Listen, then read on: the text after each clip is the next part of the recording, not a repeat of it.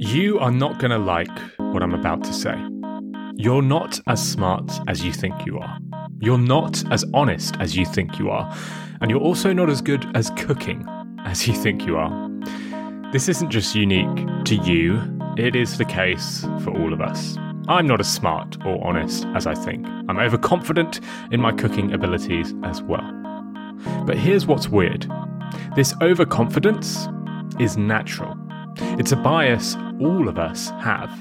And if you understand overconfidence, you'll understand why people disagree, why stupid people get important jobs, and why eyewitness testimonies aren't reliable. All of this coming up after this quick break. Success Story, hosted by Scott D. Clary, is brought to you by the HubSpot Podcast Network, the audio destination for business professionals. Success Story features Q&A sessions with successful business leaders, keynote presentations, and conversations on sales, marketing, business, startups, and entrepreneurship. Back in December last year, Scott did an episode with marketing legend Seth Godin on how to hire well, which I think is well worth tuning into. So listen to Success Story wherever you get your podcasts. In preparation for today's show, I polled 100 listeners of Nudge. I asked them 3 questions. Number 1, how intelligent do you think you are on a scale from 0 to 10, with 5 being average? Number 2, how honest do you think you are on a scale from 0 to 10? And number 3, how would you rate your cooking abilities, again on a scale from 0 to 10? Go on, you can do the same thing. Take a bit of time to answer those 3 questions. And I'm sure your answers will be similar to those of the 100 listeners I polled. Now, I do accept that my listeners might be a little smarter than the average person, or perhaps for some reason they all happen to be great cooks. But on average, I'd expect my audience's responses to level out with a rating of 5. That's because we all can't be above average. Half of us need to be below average. However, we are naturally overconfident. And rather than my listeners' responses leveling out on average, they were much more confident. On average, the listeners rated themselves with an above average rating for intelligence, a 7 out of 10 ranking. They also rated themselves above average for honesty with an 8 out of 10 ranking. And they also rated themselves above average for cooking ability, again with a 6 out of 10 ranking. This shouldn't be the case. All of these listeners can't be above average in each of these areas, and yet that is how we rank ourselves. I'm not the first to discover this. Much larger studies have replicated these results, finding that most people think they are above average in intelligence, kindness, and driving ability as well. In fact, a study with criminals in a prison found that those criminals ranked themselves as above average for compassion and honesty. The same is true in your relationship. A study with couples found that each partner, when questioned individually, stated that they did more chores than their partners, which of course is impossible. Both partners can't both be doing more chores than the others. One study with couples went even further. The study worked somewhat like the Newlywed Game. In this version, William Swan and Michael Gill first asked couples to guess how their partner would answer a series of questions about their sexual history, and then rate how confident they were in their guesses. The partners had to predict how many past sexual partners the other half had had, how often they'd used condoms, and how many dates they'd usually go on before having sex. And when one half of the couple would give the answer, they tended to be very confident, thinking, yeah, I really know my other half well. I'm confident that I know how they would answer this. But they were often wrong. See, the thing is, we think we know our partner better than we actually do. Moreover, the longer we've been in a relationship with someone, the more confident we are in thinking we know our partner, but also the more likely we are in having that confidence misplaced and getting answers to these questions wrong. If this scares you, don't worry, because remember that it also applies to your partner. They think they know you better than they actually do. The takeaway is clear. We are overconfident in all walks of life. We overestimate how well we know others, and we are overconfident about our own abilities. I think my favorite study out of this set of overconfidence studies is cited in The Science of Storytelling. Here, researchers asked employees to circle all the positive improvements expected for their own future lives before doing the same on behalf of a colleague. So, for example, if you think you'll get a promotion, a raise, a leadership position, then you'll circle those things, and then you'll ask to think about your colleague, and you'll do the same thing. What do you think will positively affect them in the rest of their life?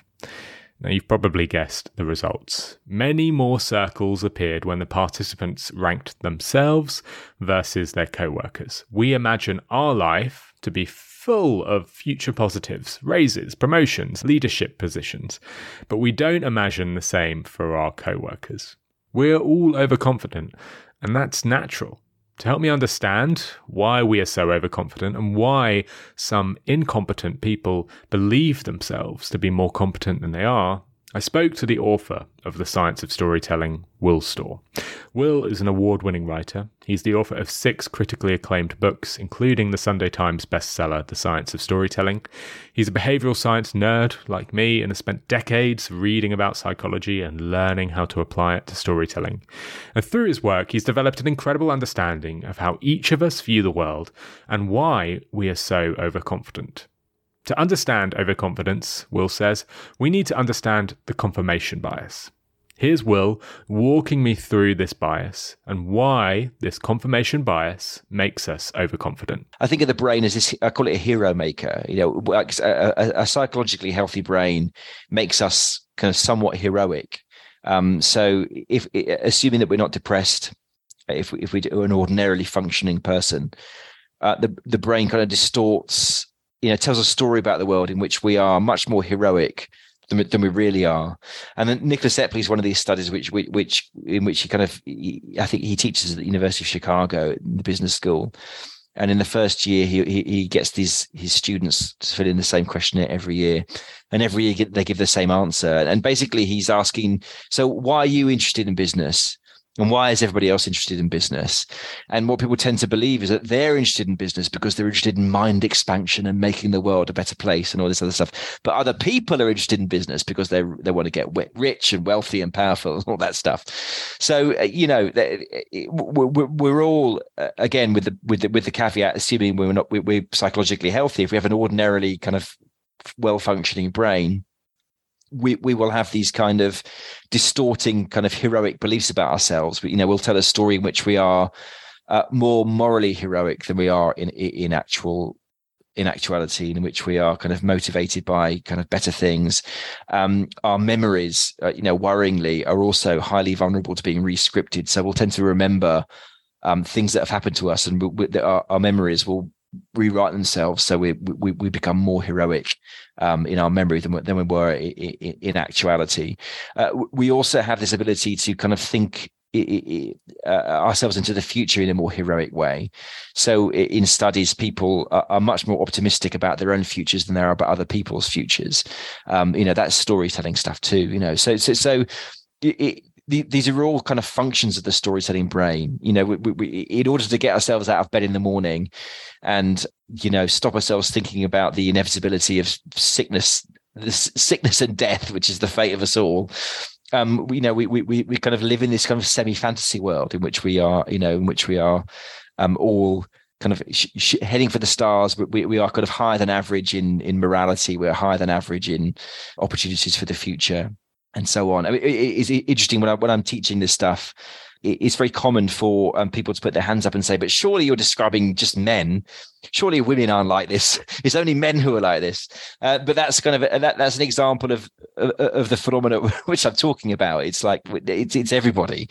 I think there are probably. I mean, I don't know. I imagine there are some gender differences in, on average, how people are kind of measuring their kind of superiority. But there's certainly no shortage of female vanity. I think so. Yeah, it's everybody. We're all guilty of this. As I say, assuming we are psychologically healthy, and I think that's a kind of interesting description for me of depression. If you're not psychologically healthy, you don't feel heroic. You feel like the obstacles of the world are so much that you're incapable of overcoming them. Like the world feels overwhelming and terrible. So you kind of stuck there in your bed, scared to get up and go out the door. Most of us have been there. We know how that feels. And for me, it's a kind of breakdown of the storytelling brain. It's that kind of inability to imagine ourselves as being heroic enough to overcome the inevitable obstacles of life. As Will says, a psychologically healthy brain makes us somewhat heroic. If you remember one thing from this episode, make it be that. A psychologically healthy brain makes us somewhat heroic. It's a great point. Not only are we overconfident, this overconfidence is a sign of a healthy brain. Not having overconfidence is a sign of a potential mental illness. So we should expect these behaviors and these thoughts. It's not a surprise that most people think they are more honest than average. It's not a surprise that dumb people think they are smart. Psychologists Howard Raffia and Mark Alpert have interviewed hundreds of people to better understand overconfidence. They have asked participants to estimate the total egg production in the US, or the number of foreign automobiles imported into the US, or even the toll collections for the Panama Canal in millions of dollars. Subjects, when they were answering these sort of vague questions, could choose any range they liked for their answer. Their aim was to not be wrong more than 2% of the time, so they just had to be right as much as possible. But they can give the range for their answer. So, for example, take the Panama Canal question. Participants could answer this with a really broad range and say, I think the total toll revenue collected is anything between $0 to $100 billion. And you would be right with that, because it's a huge range. You've just gone for something extreme, $0 to $100 billion. The answer is likely to be within that. The researchers just said, make sure you don't get more than 2% of the questions wrong in order to get your reward. People were encouraged to pick these really broad ranges, like $0 to $100 billion, to make sure that they were right. And yet, the final results were shocking. In the final tally, instead of 2% wrong answers, the participants were off almost half of the time. They were off 40% of the time. The researchers found that people were incredibly overconfident, even when they didn't need to be. They'd say the Panama toll collection revenue is probably between $500 and $750 million. And they were wildly off because they didn't pick a broad enough range. It's $3 billion, if you were wondering yourself. Here's what's surprising though. Experts suffer from overconfidence just as much as non-experts. According to the book, The Art of Thinking Clearly, if asked to forecast oil prices in 5 years' time, an economics professor will be as wide off the mark as a zookeeper. However, the professor's prediction is arguably worse because they'll offer the prediction with confidence. Overconfidence doesn't just stop at economics. According to Nicolas Taleb, 84% of Frenchmen estimate that they are above average lovers. Researchers have dubbed this the above average effect. We assume we are above average, and in jobs where seniority isn't directly correlated to direct performance, you'll often see unqualified, potentially incompetent people get the role. Not because they're lying about their ability, but because they genuinely think they are good for the job. I'm sure all of us can think of politicians, bosses, and other leaders that fit this bill, people who have all the seniority, but none of the competence. This is partly due to overconfidence. See, all of us view the world differently. The way I see the world is differently from how you view the world. You might view me as an average podcaster, whereas, surprise, surprise, I'll view myself as above average. My guest will explain this to me in very simple terms. Your listeners, if you can go on, I think they're on YouTube. Like Jonathan Haidt has done his 2 great videos where he describes the story about capitalism that the left tell and that the right tell. There are these great little sort of 3-minute animations that have been made of that he narrates. And he shows the story about how on the right, they tell the story about how capitalism is freedom, about how before capitalism, most people were serfs and peasants and were desperately poor. Once upon a time, almost everyone was a peasant, a serf, or a slave. Kings and feudal lords took most of what people produced, so nobody had much reason to work hard. But then in the 17th century, capitalism was invented and the liberation began. In England, Holland, and America, they discovered that when you give people property rights, the rule of law, and free markets, you turn on a switch in their hearts. People want to work when they can keep the fruits of their labor. They want to invent new products, provide for their children, and be useful to others. Free market capitalism enables them to do these things. But the left tell the opposite story about capitalism, which is exploitation. That the birth of capitalism has created this new kind of king and peasant class, in which is kind of on the top level. You've got Jeff Bezos and Elon Musk, and then all the rest of us are kind of being exploited and used and abused. Once upon a time, work was real and authentic. Farmers raised crops, and craftsmen made goods with their own hands. But then, capitalism was invented, and darkness spread across the land as the smokestacks of the Industrial Revolution covered everything in soot. The capitalists became ever more skilled at extracting productivity from workers and pocketing the gains from their labor. So, those are two stories about capitalism. They're completely at odds, and yet they describe roughly what millions of people around the world believe, about this kind of fundamental thing. I mean, my view is that they're both true. That's the thing about storytelling. Storytelling is usually a gross simplification. It's usually a one-eyed understanding of reality. Capitalism is freedom, but it's also exploitation. That's the truth. But it's complex and it's unsatisfying. So we tend to believe one or the other. Depending on your view of capitalism, you'll view those two videos very differently to someone else. This is confirmation bias. The confirmation bias means we seek and remember information that links with our pre-existing beliefs. If you show a banker who adores her Porsche and paycheck those videos, she'll remember much more from the pro-capitalist video. She'll think that video was clearly well researched, made by someone with intelligence, and she'll recommend it to her friends. Show a trade union leader the same video, and he'll remember far less. In fact, he won't listen to a lot of it. Instead, his brain will be bubbling with reasons why he disagrees, and he'll think the video creator is clearly uneducated and will share this video, but only as a laughable example of how wrong the capitalists are. Each of us view the world differently, and these differences in views affect not only what we believe, but also what groups we choose to join.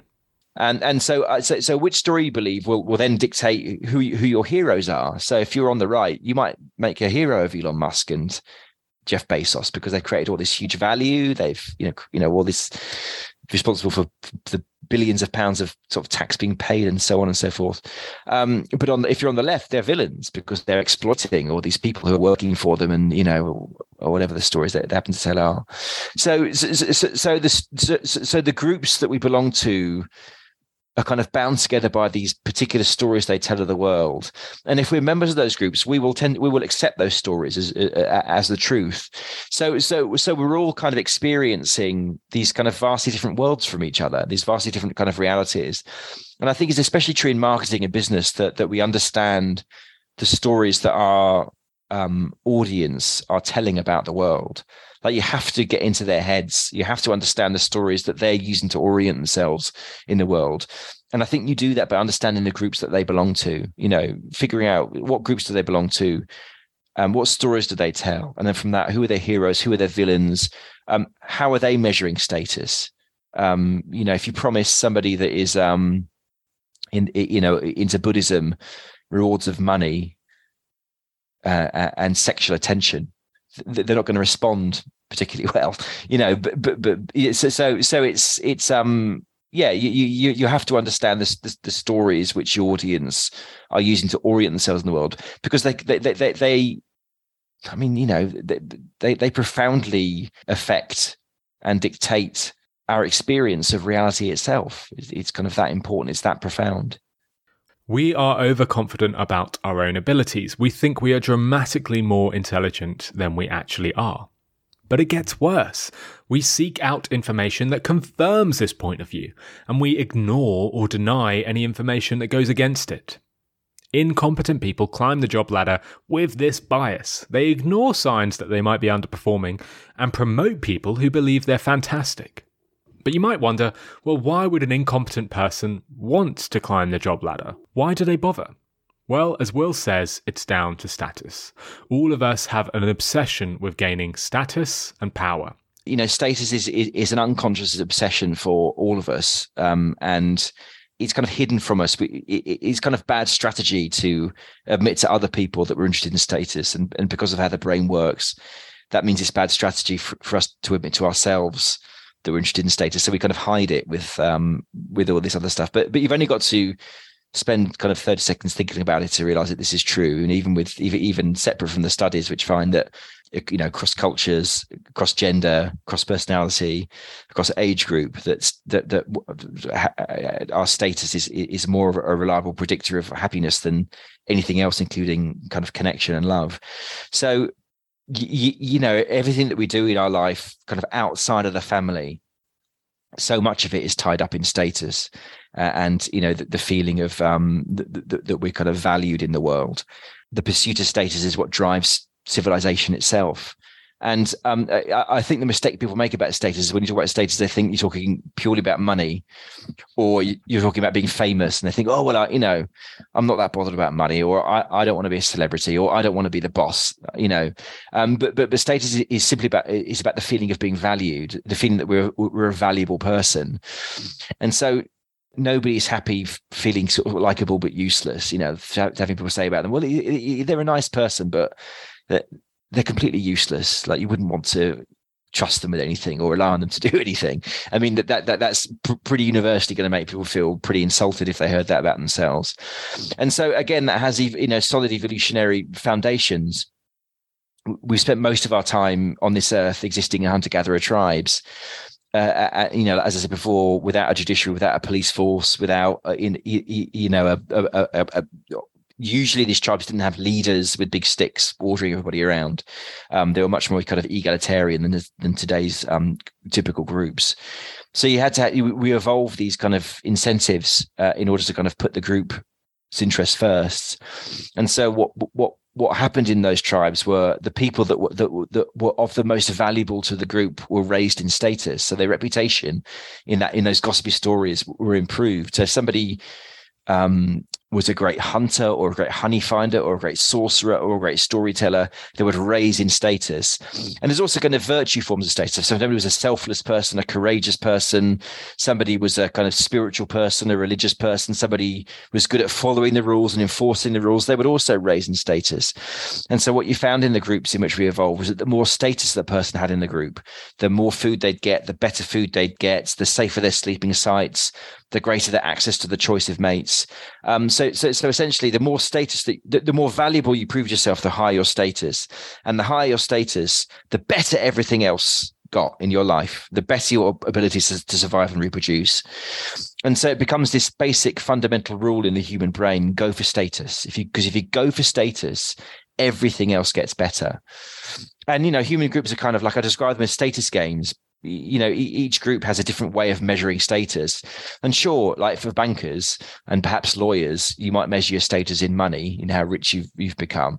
But that's not how monks measure their status. That's not how people in the wellness industry measure their status. They measure their status often by how much the extent to which they can deprive themselves of things like sugar and, you know, fun. So there are infinite ways that we can measure our status, but each group has its own way of measuring status and sorting people on this kind of hierarchy around those measures. Why do dumb people think they're smart? That's the question we set out to answer, and I think the answer is fairly clear. We are naturally overconfident of our own abilities. Of course, it's not just dumb people who think they're smarter than they actually are. That was just an excuse for me to use a click-worthy title for this podcast episode. Everyone thinks they are smarter than they really are. What's more, we seek information to match that point of view. Plus, we seek out status to feel more valued, so we seek other people who share our overconfident belief. That's why dumb people think they're smart, and also how incompetent people can climb the job ladder. But that's not all. There are more biases that affect how we view the world and how we develop our beliefs. I'll share those after this quick break. As many of you know, I have just quit my job to go full-time on Nudge, but prior to that, I spent my career working in startups, and startups aren't easy. It's long hours, small teams, tiny budgets. It makes marketing hard work, but it doesn't have to be. HubSpot for Startups can help grow your business without growing your stress. Their all-in-one platform connects your sales, marketing, and support all together. So you can increase your leads, you can fast-track your deals, smooth out support, and join a platform that more than 190,000 top brands trust. HubSpot also offer discounts for startups on their top-rated customer platform, and not the type of discounts that barely make a dent. So, if you're ready to boost your marketing without breaking the bank, look no further than HubSpot for Startups. To see how much you can save, visit hubspot.com/startups. Before the break, Will shared how each of us are obsessed with status, and also how gaining status can boost your happiness. He shares more about this in his book. In it, he cites research that found people's subjective well-being, self-esteem, and mental and physical health appear to depend on the level of status they are accorded by others. In other words, we need status to feel good about ourselves. We're not alone, by the way, in this love for status. In fact, the preoccupation with status stretches across the animal kingdom.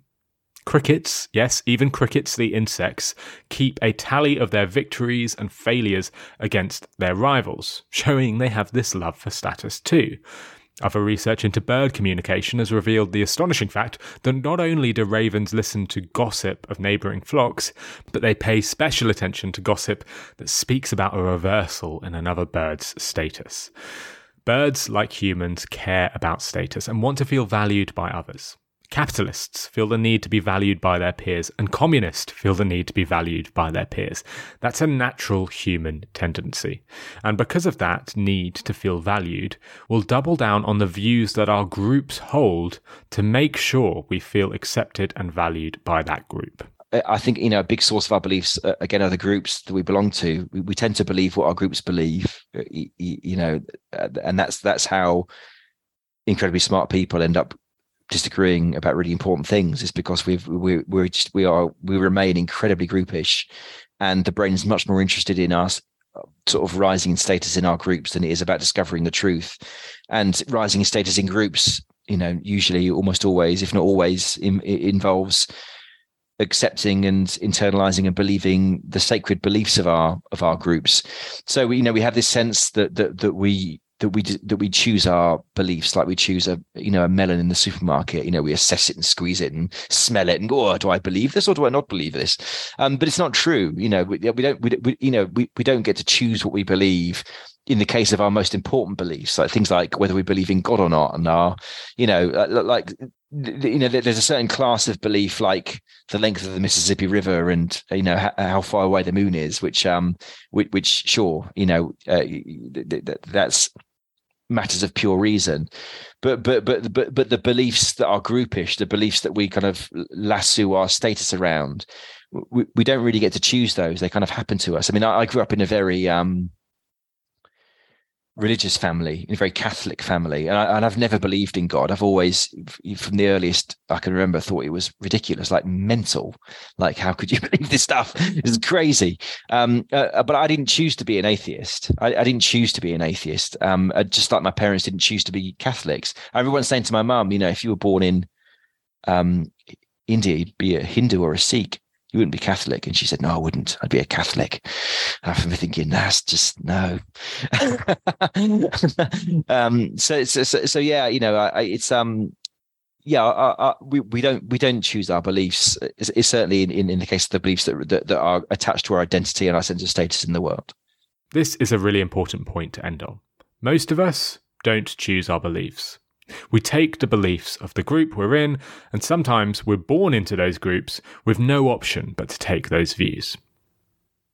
So let's round up with some actionable points that you can take away. First of all, you are overconfident. You overestimate your abilities, and others do the same. Your boss will think they are smarter than they actually are, and that's normal.